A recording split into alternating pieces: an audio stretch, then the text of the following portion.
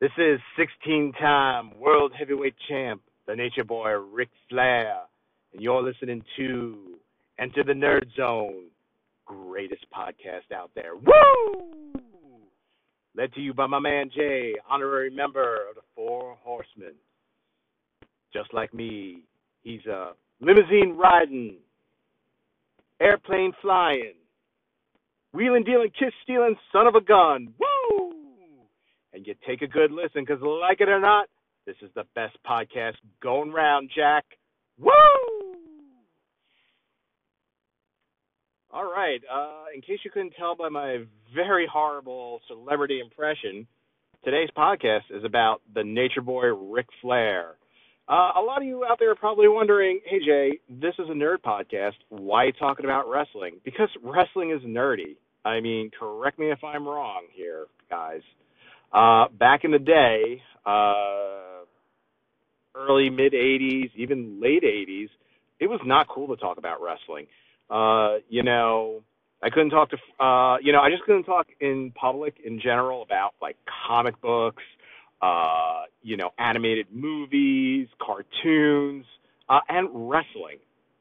So, yeah, wrestling back in the day was nerdy and geeky. It was considered for kids.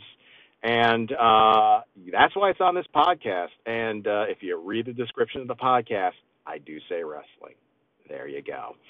All right, so before we get into it, in case you didn't hear my last episode explaining why the name changed to the podcast, I'll just say it real briefly. I'm looking to get this podcast on iTunes, and there was already a podcast on iTunes called Dial In for Nerd.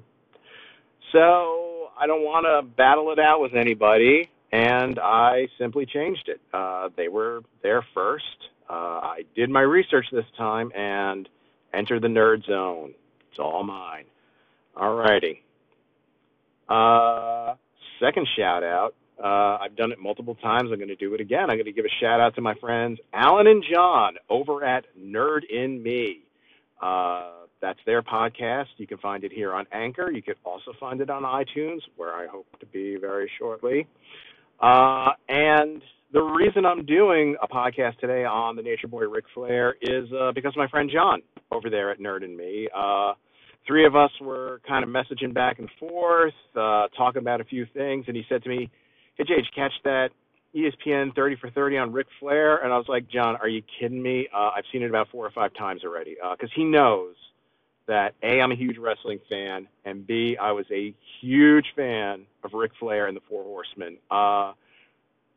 Ric Flair is my spirit animal. Ric Flair was and is my favorite wrestler of all time. And really, that's what this podcast is going to be about today. I will reference the 30 for 30 that ESPN did, but mostly I'm just going to pretty much gush about the greatest heavyweight champ, the greatest wrestler that ever lived, Nature Boy Ric Flair. If you haven't seen the ESPN 30 for 30 on Ric Flair, watch it. It's great. I think what I really enjoyed about it the most is, they talk to guys in the business. And I think one of the most startling things that I had heard was a very humble Hulk Hogan pretty much saying, like, yeah, people tell me I'm the guy that started the wrestling boom. He's, and Hogan's like, no, it's this guy over here, it's Ric Flair, because, he will admit that, Hogan will say, like, yeah, look, man, I had charisma, which, I don't doubt it. I won't knock it. Hulk Hogan did have a lot of charisma. Flair had just as much, if not more, charisma, and he had the ability in the ring, which Hogan said. Hogan said, like, I was very limited in the ring, and anybody that's watched him wrestle, you could tell that. Even back in his heyday, when he was in top physical shape, I mean, he was a big brawler. He was a big, strong guy. He had very limited moves. And, he'll say it. He's like, my charisma sold it, but Flair's charisma and his athletic ability, that's what sold it. That's why he's the man.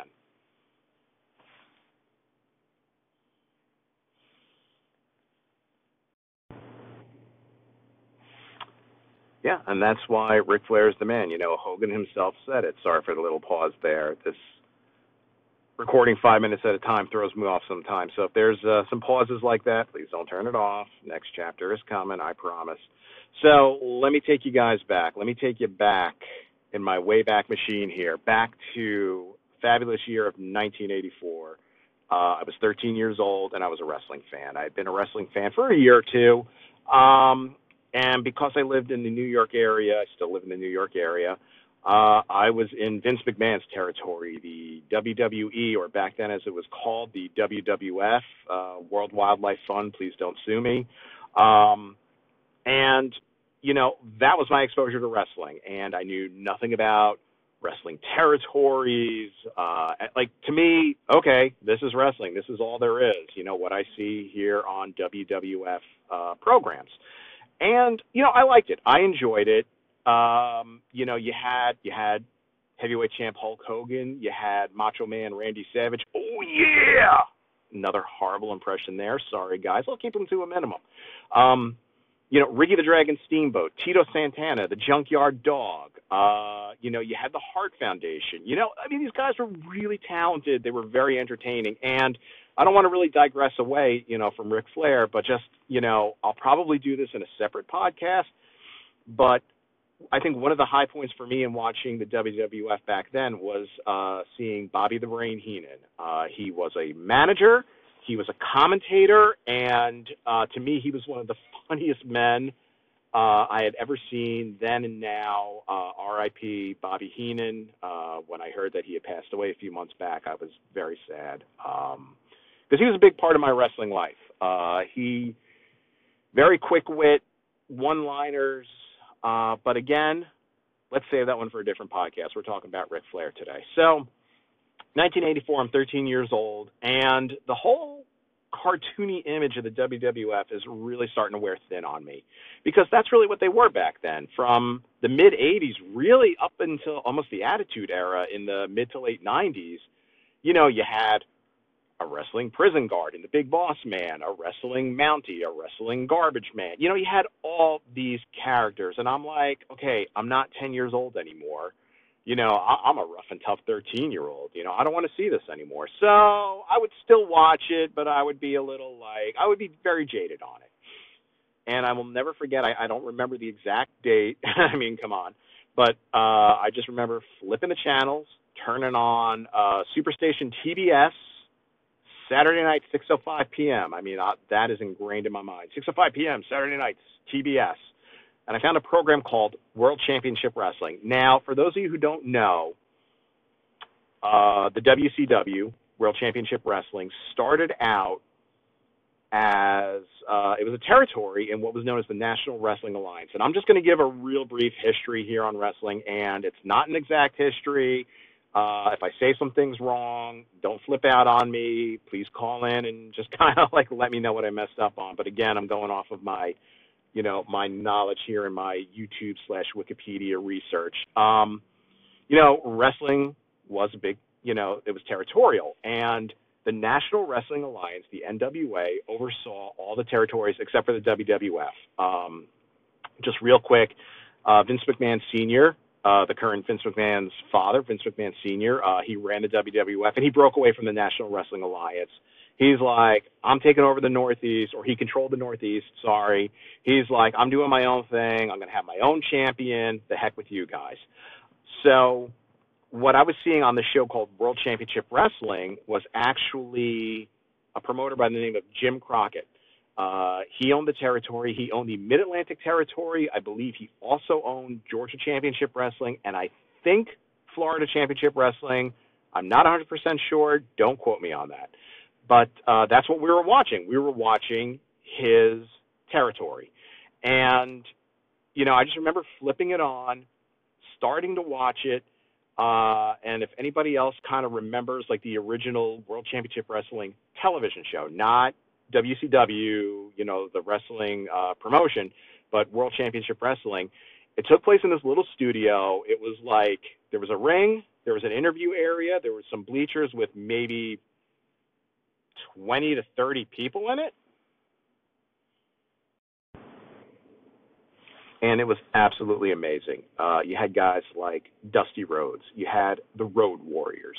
You had a guy by the name of Magnum TA, who unfortunately, a year or so after I started watching, was involved in a horrible car accident. He was never able to wrestle again, which was a shame. He had a lot of charisma. He had a lot of talent. Raging Bull Manny Fernandez was there. Ravishing Rick Rude, that's where he got his start. He got his start on the old back in the NWA. And their heavyweight champion was a man by the name of Ric Flair.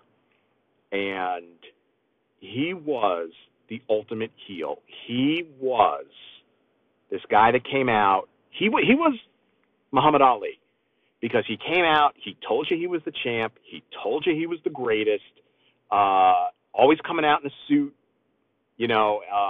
famously, I got a $1,500 Rolex. I got a pair of shoes on that cost me more than what you guys make in a month. He was the guy, like, you hated him, and you loved to hate him. And secretly, you wanted to be him, because he was always surrounded by beautiful women. He was in the limousine.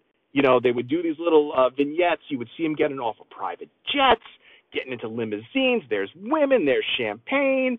He's got the watch. He's got the suit. And he's got his buddies, the Four Horsemen. The Four Horsemen, the original Four Horsemen, when I started watching, it was Ric Flair, Tully Blanchard, Ole and Arn Anderson. Later on, after Ole Anderson left, there were many different people. There were many different versions of the Four Horsemen. But to me, that original four, led by the great James J. Dillon, just absolutely fabulous. Because, again, they were the first faction to me. People talk about the NWO, and the NWO was an amazing concept. Don't get me wrong, I am not knocking the NWO, because that really turned wrestling on its ear until it just got big and bloated and absolutely ridiculous. D-Generation X, absolutely amazing. Same thing, but those guys wouldn't be around. There would be no DX. There would be no NWO. There would be no Nation of Domination if not for the Four Horsemen. And yeah, they all of them had belts. Rick was the heavyweight champ. Tully was the national heavyweight champion. Arn was the TV champion. A lot of times, Ole and Arn were the tag team champions. It's like they had all the titles. They're the bad guys. They have all the titles. And they would come out and they would tell you, we got all the titles and you ain't getting them. And we got all the money. We got all the women. Again, you hated these guys, but you loved them. I'll never forget watching that show. Again, it's in this little studio. Flair comes out. He's got his suit on. He's got his sunglasses on. He's talking about whoever he's facing next, just totally disrespecting them, flashing his watch, flashing his shoes, blondes all around him.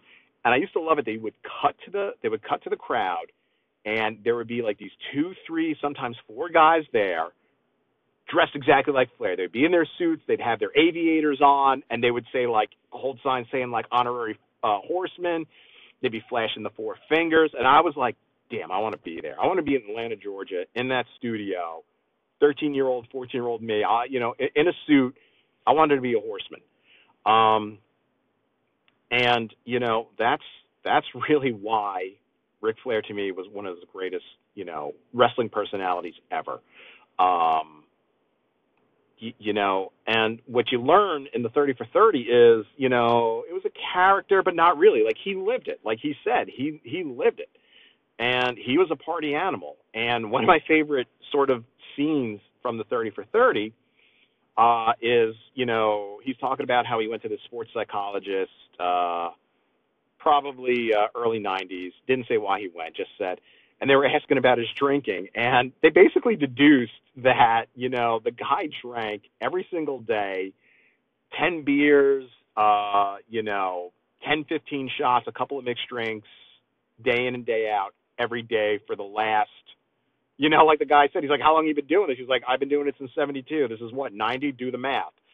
Even the sports psychologist was like, man, you shouldn't be alive. And he's like, well, tell me about it, but here I am.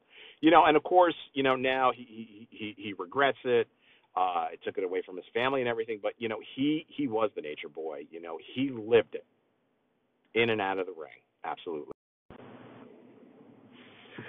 And, because of that, like I said, because of that personality that he had, that heel that you just love to hate, that you wanted to see get beat. You wanted to see guys beat him. You wanted to see Dusty Rhodes take the title from him.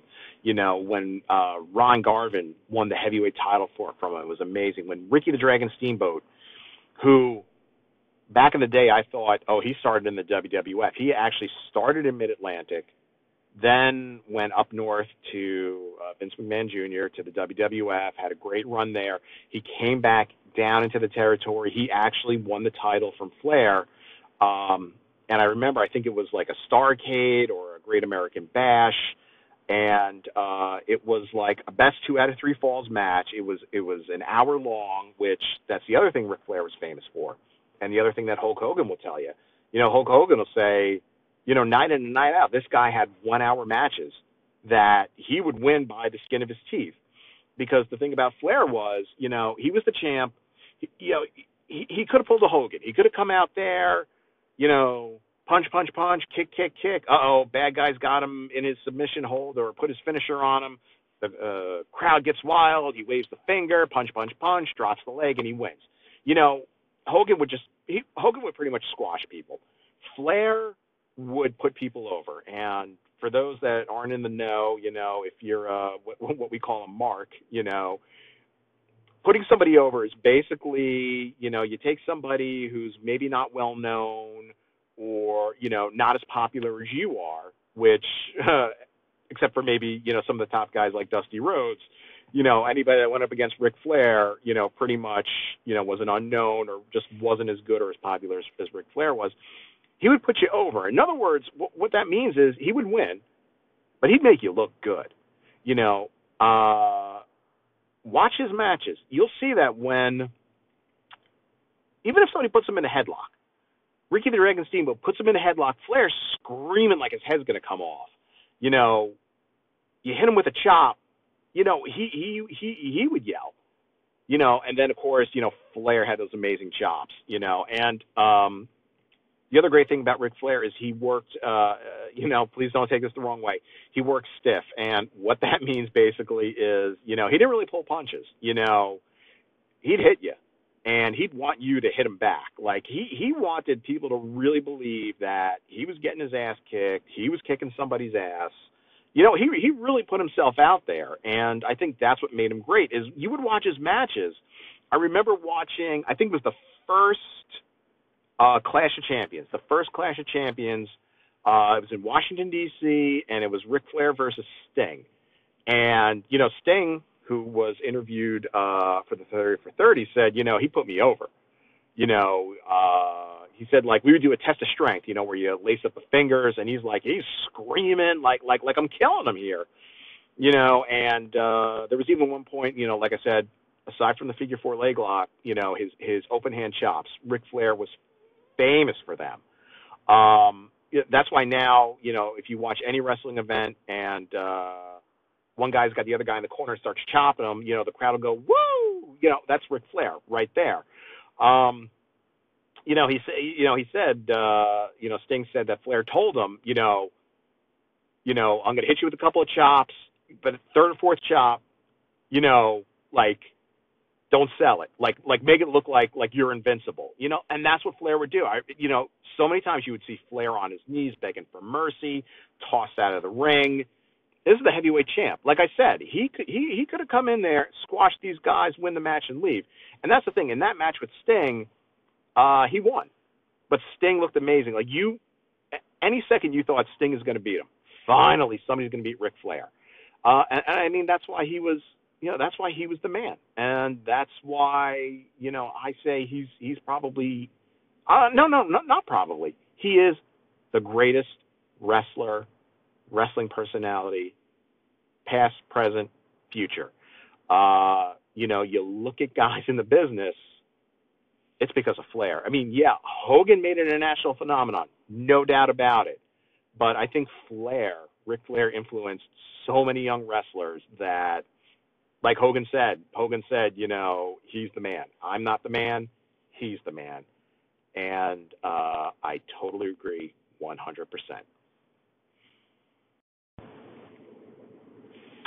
So, I mean, I think you guys get the impression of how much I loved Ric Flair, as a wrestler, and yeah, I think I'm done. I'm gonna wrap it up. So, thanks again for tuning in. Thanks for putting up with the name change in the podcast. Like I said, going forward, it will be known as Enter the Nerd Zone. Lots of nerdy topics, as you could tell. First episode, I discussed Marvel TV's Runaways. Today, talking about Ric Flair. What's coming next? Got some surprises coming up for you guys. Stay tuned for that. I will just say this. If you watch any of the CW shows, the Arrowverse, they're big on crossovers. Hint, hint, hint. Wink, wink, wink. Is there a crossover coming over? Our nerd universe is going to collide. Are we going to get sort of an amalgam comics here? Back in the day when DC and Marvel, when the universes collided, we got amalgam comics. Are we going to get an amalgam podcast? Is there a nerd podcast out there that's going to call in here, or I will call into them? Stay tuned. So, once again, I'm going to have, I'm not. I think I'm done with impressions. I was going to have Ric Flair take us out, but I think you guys are tired of my really horrible wrestling impressions. Back in the day, I used to do it a lot better. I'll spare you guys. I want to keep my tens and tens of listeners.